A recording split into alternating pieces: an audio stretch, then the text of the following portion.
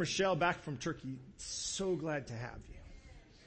And the opportunity to note, just take note of the fact that our children are progressing in their discipleship. Think about that for a second. It starts back there in the back of the room with newborn babies and their parents sitting around in a circle, and they begin to teach and learn and discover about Jesus. And we then walk through a discipleship process that ends down at the end of this hall, where our youth, as they finish high school, are walking those paths with Christ. And it's our goal as a church to see them mature as disciples through the entire process. And it's our ultimate goal to not ever lose a child. So I pray for your support behind that, because that is a big call from God. We have a person from our church, a young lady from our church, who is going off to West Point this year. We have some others who are going off to colleges around the country, Adventist colleges. Pray for them, because college can be a dangerous place to your spiritual life.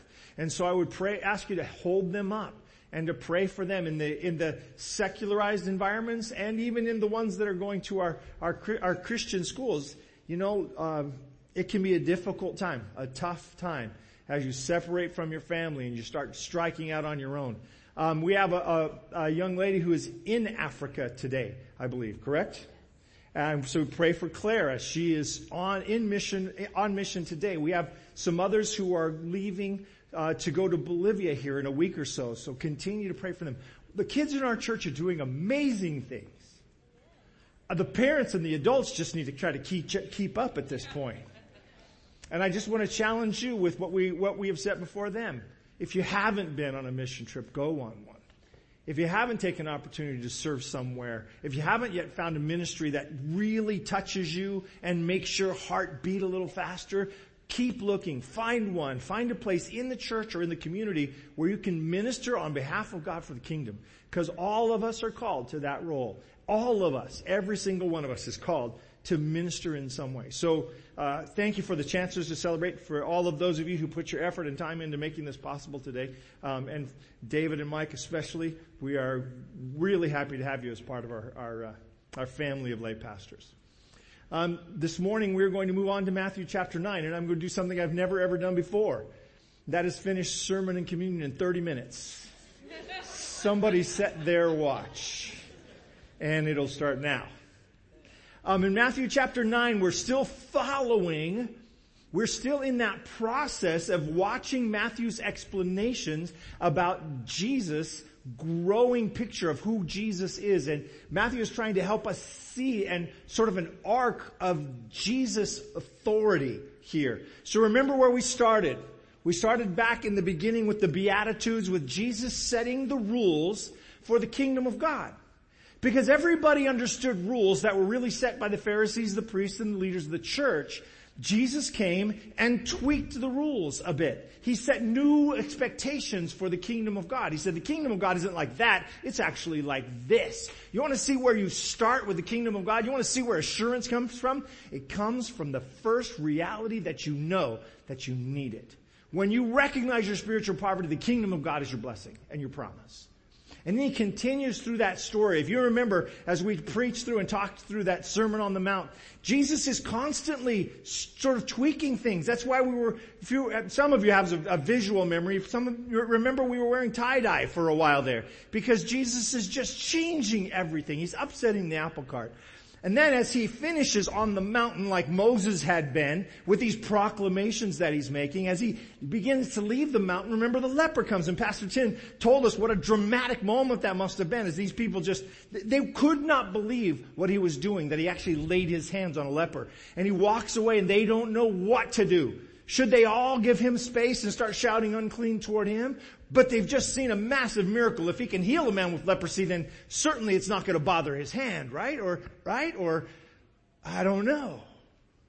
Seems to be the answer they've got with Jesus all day long. The day continues. He goes into the city of Capernaum, and he's approached by a centurion, the dreaded Romans, and a dreaded Roman soldier, and worse, a Roman centurion. This guy comes up to and asks for help. The fact that a Roman would even ask him for help is amazing. The fact that he would grant help is even more amazing. The fact that he grants help at a distance to heal this man's servant who isn't even present. How does anyone ever do that? Then he goes into the village, and all he does that night is heal everybody else in the village. That's all. The Bible says that he healed everyone else. So when he finishes at Capernaum that night, nobody's in pain anymore. That's what happens when you join Jesus. Pain starts to go away. You know, you start there may still be some physical nagging, but your ultimate pain goes away when you give it to Jesus.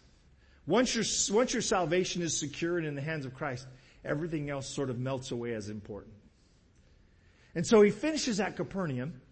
The evening has come, and the disciples and he get in a boat, and we don't know it at the time, but he's headed across the lake. He's going from northwest to southeast. And as he's headed across the lake, he's on a mission from God, very, very truly. And as he arrives at the other shore, he is met by either one or two. It may just be this guy was such an amazing, scary being that Matthew's not sure if there were one or two. And in reality, we find out later in this very chapter, Matthew was not an eyewitness to this event. He was not apparently in the boat because he gets called later. He may have seen all the other events that day because he lives right there. But he wasn't apparently an eyewitness to the thing that's about to happen. Jesus confronts a legion, get the word, a legion of demons. The Romans bring their legions into Israel, and Israel thinks those are the real problems. Jesus finds faith among the Romans, but he confronts a legion of demons and overcomes even them. Oh, and I forgot, by the way, while they were crossing that lake that day, even the wind and the wave, the very elements of the earth obey Jesus. So you can see the arc of his authority growing. Can you see it? He starts with the proclamations, then the healing of the leper, then the healing of the centurion's servants, then everybody else in the village just for good measure, and then the calming of the waters, and then the confrontation with the demon. And now we find him in the beginning of chapter 9 heading back to Capernaum. He's actually been kicked out of town. Any of you have ever been kicked out of somewhere, don't say anything because we don't want to know why that happened.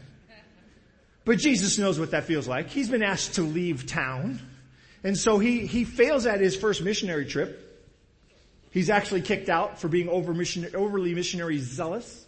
And so he gets thrown out, he goes back, he gets in the boat, and the Bible says he crosses back across the lake. That's where we're picking things up today. Jesus climbed into the boat and went back across the lake to his own town. His own town being, do you know what town it is? The little town of Capernaum. He's not going to Nazareth here, he's going to Capernaum here. Okay? As he goes back across town, he's going to the little town of Capernaum. Some people brought him a paralyzed man on a mat. Now stop. What just happened the day before in this town? Everyone was healed. So this guy apparently isn't from round here. He's apparently from another village. He's apparently been brought in from somewhere else. Now there's a lot of villages around, so it's easy enough for him to have come from another village. As he comes there, there's some great background story we're not getting in Matthew. Matthew doesn't tell us that it was so crowded you couldn't get in. Matthew doesn't tell us that these guys, 4 of them apparently, nonplussed by the fact that it was crowded, climb up on the roof, make a hole in the roof, which is one of my favorite images in Scripture if you stop and think about it. These guys tear up somebody's roof to get to Jesus. I love the image. I love the tenacity. And Jesus says to them as this man is dropped in front of him, and I believe that's probably what actually happened. I'm hoping the disciples held out their hands, but I don't have a lot of faith in those guys yet. Things go a lot better for them later, but can you picture? I picture the disciples going, oh. As he drops in front of Jesus, Jesus doesn't speak of his faith, he speaks of their faith. So the story goes on. A man is brought to him on a mat, seeing their faith, the faith of the 4 friends. By the way, we should have somebody holding their mat. Jesus said to the paralyzed man, "Be encouraged, my child. Your sins are forgiven." And that's the point of the story. That's where the story would end. Be encouraged. Your sins are forgiven. This is what I said a minute ago. Once you know your salvation is in the hands of Jesus, once you know you're covered by the blood of Christ, a lot of other things can be kind of easier to deal with. You know, the ultimate end of life is easier to deal with. I know my eternity is secure in Jesus. The ups and downs of the day are easier to deal with if I know my salvation is secure in Jesus. Once that piece is in place, everything else makes a lot more sense. My son asked me a question this morning. It was more of a comment. Sometimes as your kids get older, they don't really ask questions. They just tell you stuff. That's kind of what this was mostly. But the comment question event was, is ultimate success really simply salvation? Yeah, it was a rhetorical question, clearly. Then, if ultimate success is really salvation, then anyone who doesn't get that in place has a real mixed up understanding of what success is. And once that's in place and defining success, everything else pales in importance. Because we keep scoring a lot of things that don't matter eternally, right? We keep scoring a lot of ways that don't matter eternally. Size of our house, God doesn't care. He's making a new one. Bigger, smaller, it doesn't matter. He's making a new one. And you're going to love it. He knows you're going to love it, but he's making you a new one. So don't worry about this one so much. And I don't say, I'm not opposed to having a house. I think houses are good. Sleeping under bridges is a lot more difficult. But I am saying it's not as big a deal because success is defined by your salvation, not by any of the other measurements we use. You know, a lot of the things we think about are really about us, not about what God determines and describes as success. And so if you think about this process that's going on here, Jesus says your sins are forgiven. And the reality at that moment is, and I accept this by faith, the reality in that moment is, I think this guy goes, okay, good. Okay, I can go home now. Guys, off the roof, come get me. I'm good. I can be paralyzed the rest of my life because my salvation is secure. I can be stuck on this mat the rest of my life because my salvation is secure. I'm good. I'm good with God. That means I'm good with everything else. Redefine success in my life. Success in my life isn't even standing. Success in my life is knowing that my salvation is in the hands of Jesus. My salvation is secure. My eternity is secure. I'm good. I'm good. Are you good today? If you aren't, take the opportunity today to get that clear. Take the opportunity today to say, look, Lord, I don't even know how this all works if you don't, or I have been avoiding this even though I know all about it, if that's where you are, and say, God, I'd like to get one thing clear before I leave today, and that is that my salvation is in your hands, no longer in mine. That my eternity is covered by your blood. It is not up to me. Make that piece right. Get that piece straightened out today before you leave, because it sets the tone for everything else, and the peace that it brings to your life will be phenomenal. Will be phenomenal. So the man rests, I think. I think he's dropped down a little rumpled, maybe into the floor. He's landed, he's kind of there. There's nothing he can do about it. The heap he lands in is the heap he is in. But when Jesus says your sins are forgiven, breathes out a sigh of relief. I'm okay. Then I'm good. Then I'm okay. But he's not the only one in the room. The place is packed, and some of the people who are there are among the leaders of the church, the Pharisees and teachers of the law. Some of those who were there, the teachers in religious law said to themselves, no, they're saying this to themselves. They're not saying it out loud. Sometimes we think when we pray, it's a revelation to God. Isn't that silly? We think that we come to God and we say, hey, I need some help. It's like the first time he heard. It's not. It's not that you shouldn't pray, because prayer transforms who you are. Prayer transforms our dependence. It begins to build a relationship that truly applies who we are. Because they were thinking this, these people were thinking that's blasphemy. Why would it be blasphemy? Because they think this is just an ordinary guy. That's blasphemy. Does he think he's God? Who does he think he is? Offering forgiveness like that. Jesus, knowing what they were thinking, which ought to scare all of us. So we asked them, why do you have such evil thoughts in your hearts? Is it easier to say your sins are forgiven or to stand up and walk? I'll offer you the question. Is it easier to say your sins are forgiven or to say stand up and walk? Which do you think? It's probably easier to say stand up and walk. Really? Because your sins are forgiven is going to cost Jesus a whole lot more. The power of the Creator is in stand up and walk. The suffering of the Redeemer is in your sins are forgiven. So I will prove to you, and this is the point I want you to catch. So I will prove to you that the Son of Man has authority on earth to forgive sins. So Jesus says, I'm going to prove that I have this authority. I'm going to prove it to you. So I will prove to you. Up to this point, there's no news about the healing. Guys on the roof are still looking in. Guy on the ground is still the same as he was when he came in, as far as anyone can see. But so that I might prove to you that I have the authority to forgive sins, let me just show you. Jesus turned to the paralyzed man. He said, stand up, pick up your mat, and go home. And the man jumped up and went home. Amen. Oh, I would love to do this right now. I just don't have time. But you got the picture, right? Don't let this just go, oh, and he jumped up. Oh, look, he jumped up. Oh, look. No, this guy was paralyzed and he jumped up. This is not, your kid jumped up. This is not your 6-year-old jumped on his bed. This is a guy who's been paralyzed, strapped to that mat by the weight of gravity, unable to move on his own. He wouldn't be here if his friends hadn't brought him. Awkward as it may be, being dropped into the middle of this crowd, it wouldn't have happened if it hadn't been for the faith of other people. And now he's jumping up. And jumping up and jumping up and jumping up and jumping up and jumping up and jumping out the door and screaming and hollering, and his friends are piling through the hole and down the stairs to come and follow him. The focus of his healing is what comes next, but it's the point that the healing is making that I want you to take today.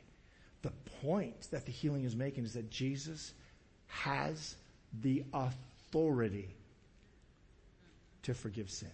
Amen. He had it then, and it's available now. Amen. Jesus has the authority to forgive sins. By his stripes, we are healed. This person who everybody thought needed to be healed of his broken body. Everybody thought it was about the paralysis. This person whom everybody thought really just needed to have his body fixed. Jesus said, it's not about your body, is it? Jesus saw a need beyond what was on the exterior, and he said, it's about your soul. Your eternity needs to be right. And again, that is ultimately the question for every single one of us today. Is our eternity settled? Is our ultimate destination settled? Before you leave today, have that quiet prayer with God. Make that statement. If you need some help, call me this week. Contact me. You can contact me. The information's in your bulletins on the website. Reach out to me. I'll help if I can. I'll help you as you figure it out. But try to settle it before you leave. More can be settled by a simple surrender to Jesus than you might think. Romans chapter 3, beginning in verse 23. All have sinned and fall short of the glory of God. Being justified freely by his grace, through redemption that is in Christ Jesus, whom God set forth as a propitiation by his blood through faith, by his sacrifice, that offering that he gave in the cross. That he became the propitiation by his blood through faith. By our trust in him, his blood covers us, cleanses us. And here's the point. Here's it remade by Paul later. Here's the point, being remade by Paul later. To demonstrate his righteousness. Jesus' righteousness. Because in his forbearance, God had passed over the sins of those who were previously committed. So in God's forbearance, he had been forgiving sins all along. David's sins were forgiven. A long, long time ago. 700 or 800 years ago, David's sins were forgiven. Actually, more than that, it's like 900 years ago, David's sins were forgiven. God had been forgiving sins all along, and he hadn't yet done this. He had not yet been sacrificed. And now he comes, and he becomes this propitiation, this offering, this sin-covering death, blood over all of us that we might be cleansed. And we just saying nothing but the blood of Jesus. Is that not a weird song? What can wash away my sins? Nothing but the blood of Jesus. What can make me whole again? Nothing but the blood of Jesus. Oh, precious is the flow that makes me white as snow. It's a crazy song. It's not anything that makes sense on earth. But oh, in heaven, in the economy of God, nothing so powerful, nothing so worthy as the blood of Jesus. And then he goes on. So he demonstrated that he had the right to forgive sins in the past. Then he goes on, and to demonstrate at the present time his righteousness, that he might be just, that is Jesus, God, might be just, and the justifier. He can say, your sins are forgiven. It is as if you've never sinned before. He can wipe away your sins and be just and righteous in the activity because he was willing to die that you wouldn't have to. Amen. Yeah, amen about that. Would you all just applaud for that for a second, just because it's an awesome thing? Sorry I had to ask you to, but that was a really good idea. Thank you in the back. That he can maintain the status as the righteous Lord and Creator of the universe and forgive our sins, Jesus died. So that he could remain the righteous Lord of the Creator of the universe and forgive our sins, Jesus died. That he might be just and the justifier of the one who has faith in Jesus. Today is communion. The stuff in front of me is not just decoration. Today we celebrate communion. This is Jesus' grand illustration of what his sacrifice does. This is Jesus' personal illustration of what his sacrifice does. I'd like to invite our deacons to come forward. I'd like to invite Pastor Tim to join me. As we celebrate communion, this is you taking part in the illustration Jesus gave us. This is you joining in an illustration. This is a physical expression of an illustration. Preachers, we love nothing more than this. That we get you to participate in an illustration is our greatest moment. And here is the reality of communion. It is the blood and the body of Christ broken for us. It is the illustration of church life that describes what Jesus has done, that he might be just and the justifier of those who by faith choose Jesus. Amen. So as we celebrate communion today, Pastor Tim and I will be walking you through it. But all we're doing is walking you through the emblems. The reality is, this is your personal illustration of what Jesus is doing. We celebrate open communion here. If you're not a part of our church family, if you're visiting, you're a part of another church, we are open to have you celebrate communion. It is between you and God. If you choose to make this illustration to your children, please make sure you tell them what they're doing. Because this is that illustration, this great picture God left us to demonstrate his power. I didn't leave. I kind of left you in a spot there, didn't I? Well, yeah, I'm just figuring out, you're talking about illustrations. Yes, and I have to share my illustration. Because it's been so much a part of your life this week. Because it's been all-consuming for my life this week. I am a hack of a mechanic. Hack? Hack. H-A-C-K. H-A-C-K. Okay. I am a horrible mechanic, but every now and then I'd like to think that I can fix something on my car. And this week on 4th of July, stupid idea, on 4th of July, a friend and I tried to replace the front half axle on my Honda Pilot. And we spent probably 6 hours combined, so at least 12 man hours spent trying to get the half axle off of the carrier bearing so I could replace it. And we yanked Wait. Half the people just went, what? That's okay. I tried to get the axle off of a doohickey that it didn't want to let go. There we go. And so we were doing all sorts of things, banging, pulling, drilling, yanking, and going to the store and buying more tools, and we didn't have the right one. It wasn't until I finally called a friend and got the right tool that the right tool was tink, and it was taken care of.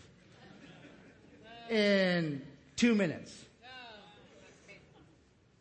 Often in our lives, we try to do hack mechanics on our spiritual life. Mm-hmm. We try to do things that we don't have the right tool for, that we can't even possibly have the right tool for, that it isn't even our tool to have. Jesus has provided that way that when we ask, and communion is that reminder, saying that, hey, I am the master mechanic of your life. And when you have that thing that won't go away, when you have that sin that won't get off, that thing that you just can't let go of, if we ask the master mechanic to come into our lives, it is just a little tink. And it is removed and taken care of, and we can go back to, through the power of Jesus, being rebuilt, to having new parts put on, to being made whole again in Christ. And I long to be made whole in Christ, just as I long for my Honda Pilot to be whole, starting hopefully tonight, maybe tomorrow morning. I love that all over the church today, Jesus comes in and goes, tink, tink. That's right.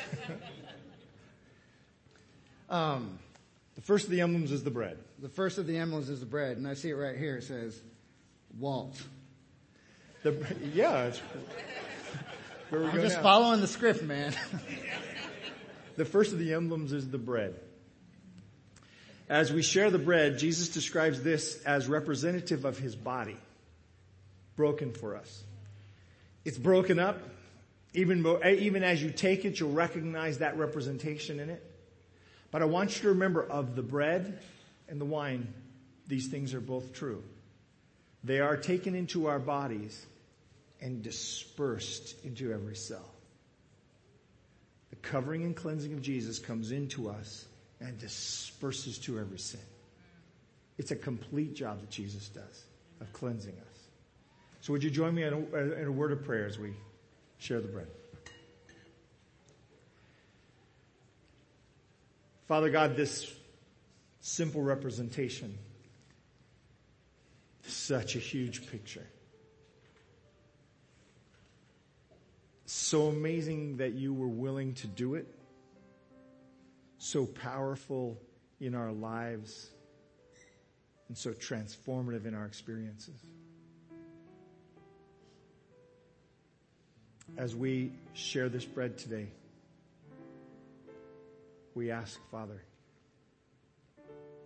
that we would take into ourselves in this symbol clarity of understanding that your work is complete and whole, and your sacrifice is enough, that there is no Jesus and there's no Jesus but.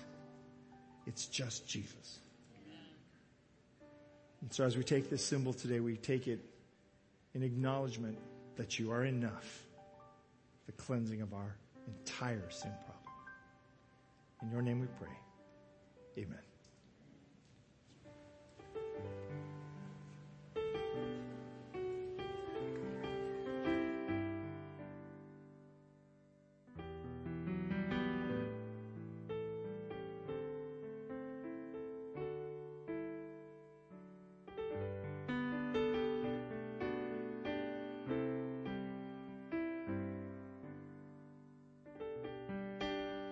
Also, talking about the bread, when he's writing to the Corinthian family to explain what's going on when they're having communion, he says he received this of the Lord. He says that in the same night that Jesus was betrayed, he took the bread, he gave thanks, and he broke it and said, "Take, eat, this is my body which is broken for you. Do this in remembrance of me." This is not about nostalgia. This is not about having a warm feeling of remembrance. This is about remembering his sacrifice. This is about remembering the cost of our salvation and recommitting ourselves to it. It's about remembering that he completed that work, and that he challenges and calls all of us to follow him in faith to the next steps of our walk. And so as we each take this emblem today, I'd invite you to pray and to seek that kind of leadership from Jesus and that kind of surrender in yourself.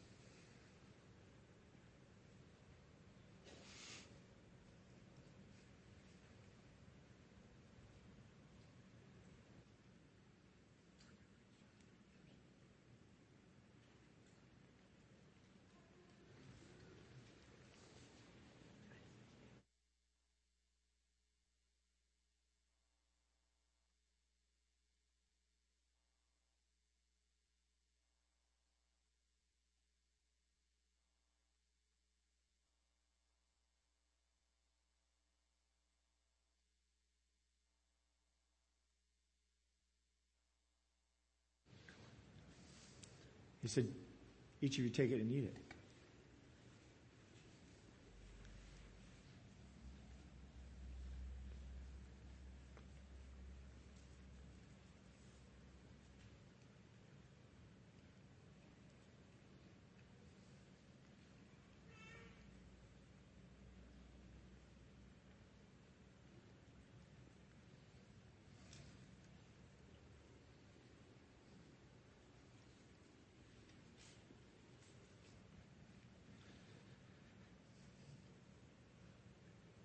We've been reminded that the body of Christ was broken for us. And on that cross, his blood was also spilled out for us.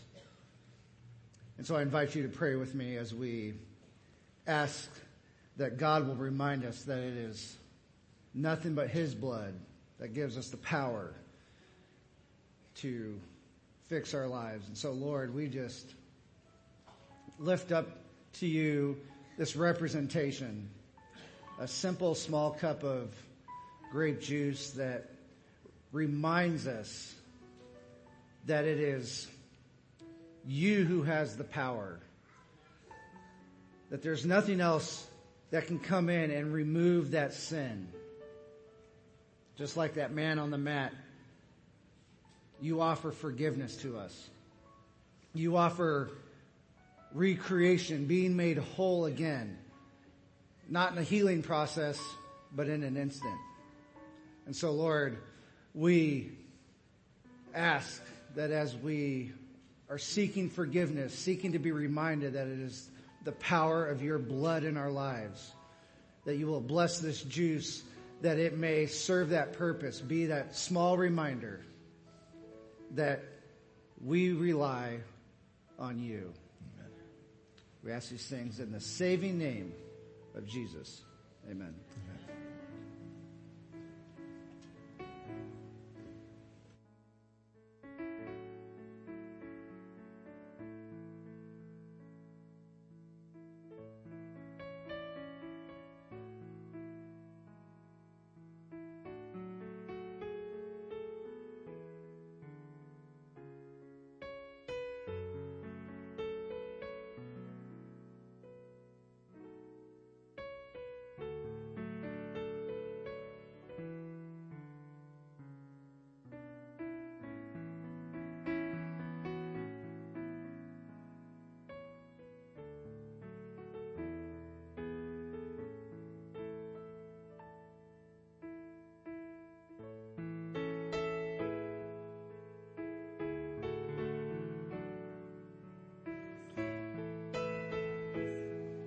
As they were gathered around that table that evening, Paul in Corinthians, as he's writing to this church that's struggling to even believe that maybe there's even a resurrection, that there's any point to this, reminded them that after the bread had been passed that night, he says in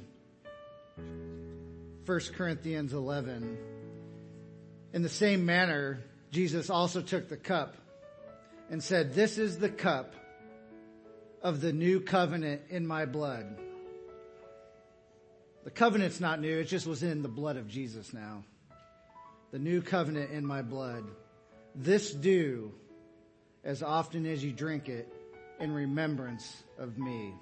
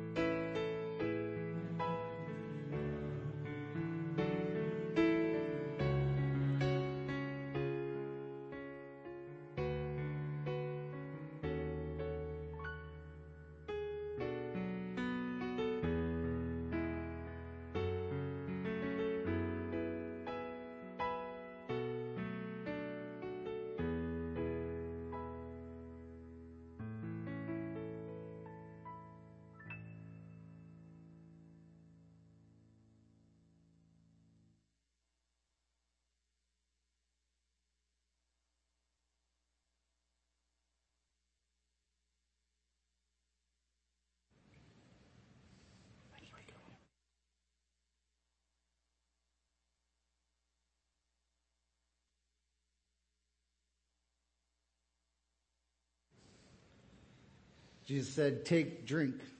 This is my blood poured out for you.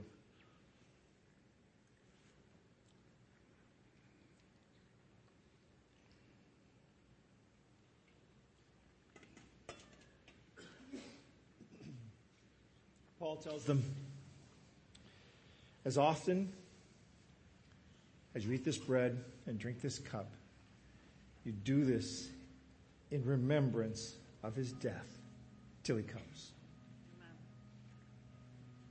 It's not the remembrance of a sad and solemn brokenness in Jesus as its primary point. And certainly that's a piece of it. It's that harsh treatment, his stripes that healed us, his death that supplanted our need to die. But ultimately, it's that because of that death that we have cleansing and forgiveness. It's because of that death that we are washed white as snow. It's because of that death that we have the hope of the resurrection. Let's pray. Father, we accept the gift of Jesus' sacrifice for us. It's so powerfully illustrated in what we've done here. And we thank you for making it so tactile and so real. The taste is still in our mouth. And we want to embrace the knowledge of your sacrifice, what you were willing to do that we might be saved. Thank you for being so amazingly willing